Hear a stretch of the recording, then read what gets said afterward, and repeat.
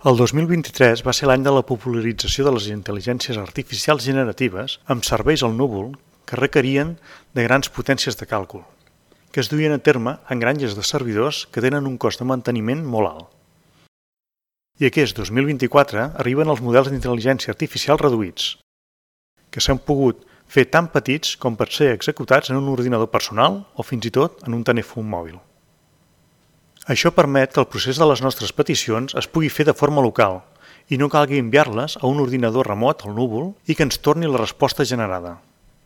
I aquest fet té importants implicacions sobre la privacitat de les nostres dades, una cosa que a Europa té una consideració important i que ha fet que ens quedem fora de la possibilitat d'emprar alguns models que es queden restringits al nostre territori per no complir amb la legislació europea.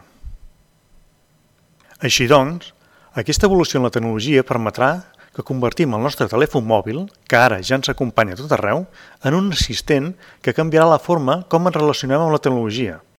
no sent una app en via que ens puguem descarregar, sinó com una nova interfície.